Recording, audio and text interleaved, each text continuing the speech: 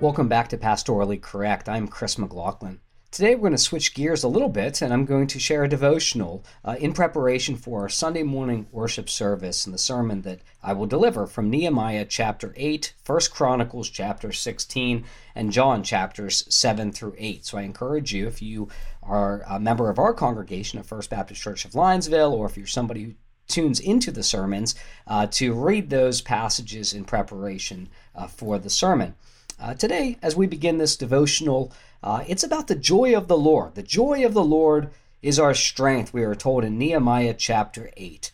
Well, this word joy is actually the Hebrew word chedva. It's only used twice in Scripture, in 1 Chronicles 16:27, when the Ark of the Covenant was brought to Jerusalem, and in Nehemiah chapter 8, verse 10, when Ezra the scribe read from the law and the people wept. The word is a picture of being hedged in, as though surrounded by a fence or an enemy with no way to escape, and then suddenly a gate appears, divine, otherwise unexplainable deliverance. In 1 Chronicles chapter 16, the enemy is exterior. Though God had promised the Israelites the land, which we're told in verse 17, they had wandered from nation to nation in verse 19.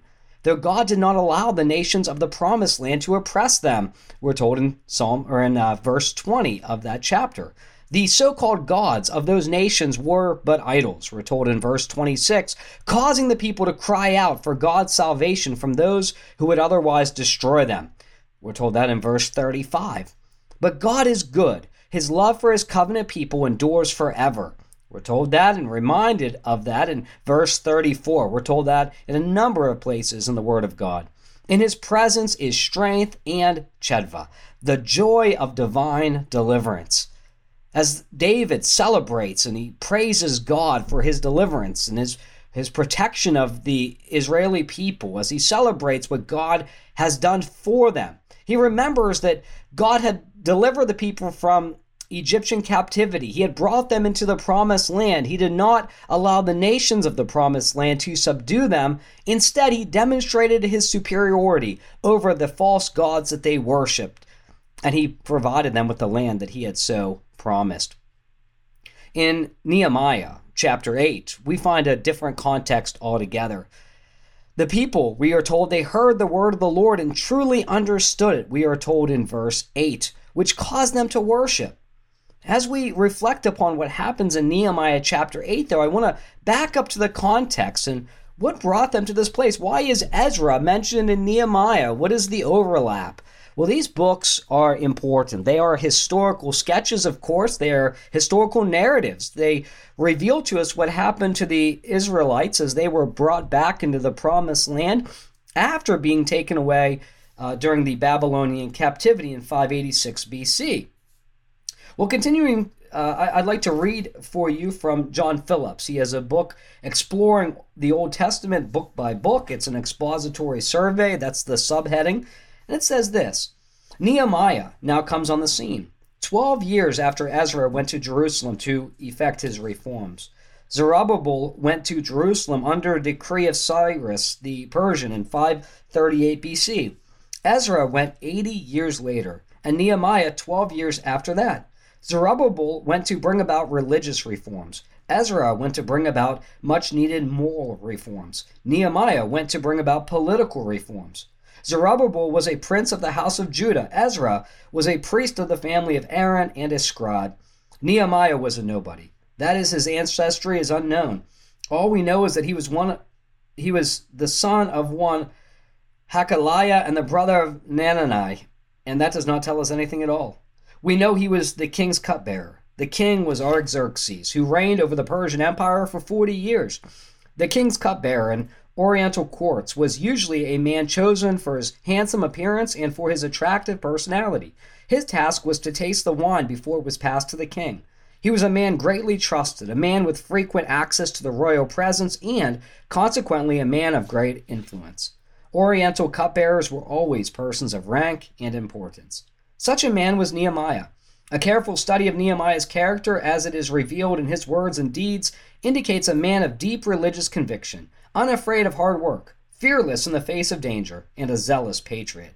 A fact all the more amazing when it is remembered that he was born in captivity and had never seen the promised land.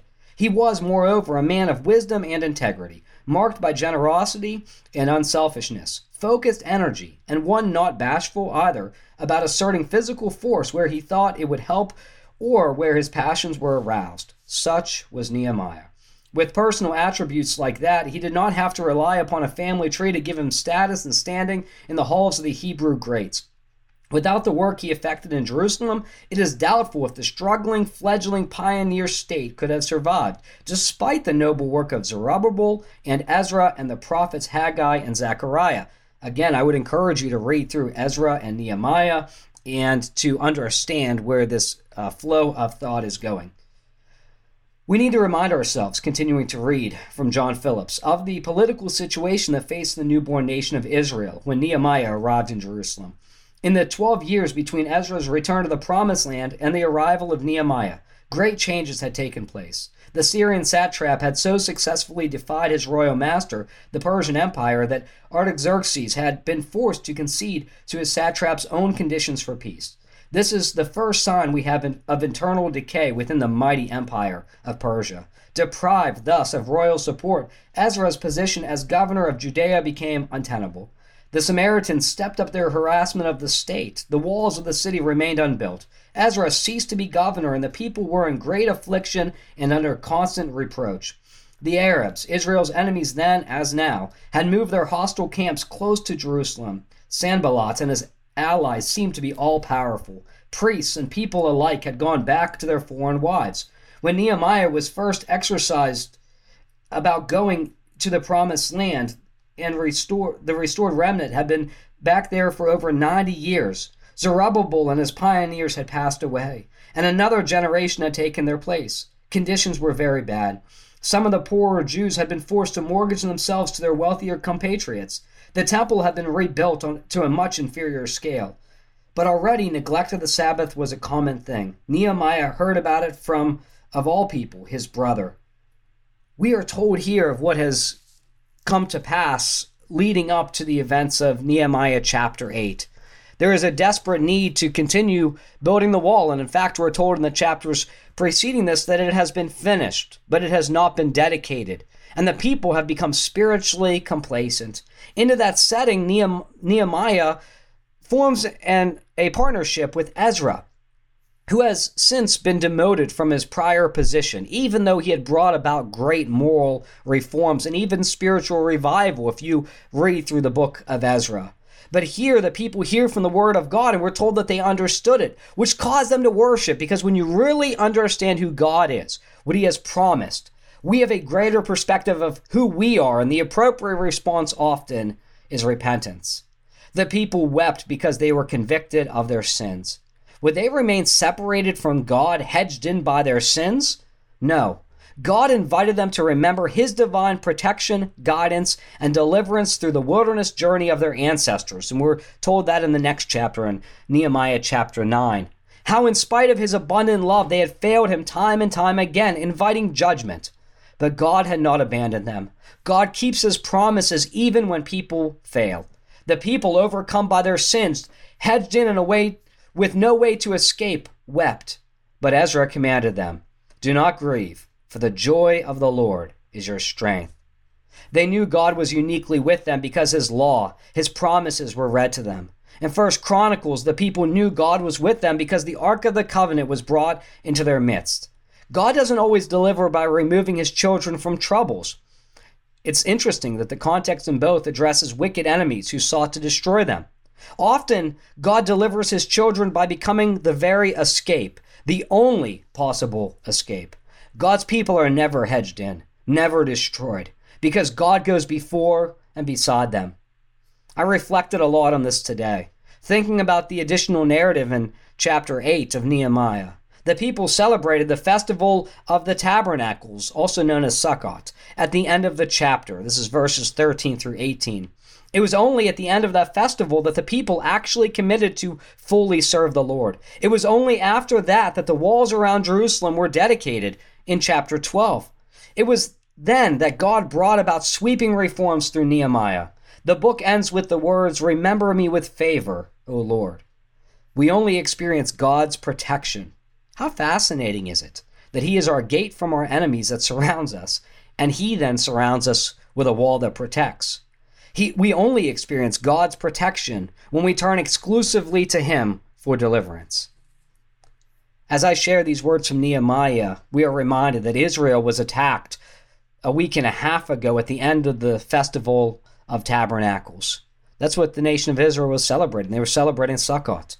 Nations are riled up with Iran promising to retaliate if they actually do send troops into Gaza City or if other events continue to unfold. Will Israel turn again to God for deliverance? Will they then repent and truly become a nation they are called to be? Do you know that today the dominant worldview there is neither Judaism or Christianity? It's atheism. In that context, in the midst of everything that's happening, will the people find that the joy of the Lord is their strength, that the only deliverance can be found in the Messiah who has come? I sure pray. David rejoiced because God's very presence was manifested in a unique way by the Ark of the Covenant being brought near in 1 Chronicles 16. I hope we get to see the Lord come soon. I've reflected upon this a lot today and throughout this last week and a half. As God's people, do we really believe that God is the only salvation? That our only hope in this world and in eternity to come is Jesus Christ, who has come near, who is with believers today, who has promised to never leave us or forsake us? Do we eagerly await the coming of the Messiah again? That is the joy that we have, and it is our strength. I look forward to sharing more with you in the upcoming weeks. May God bless you.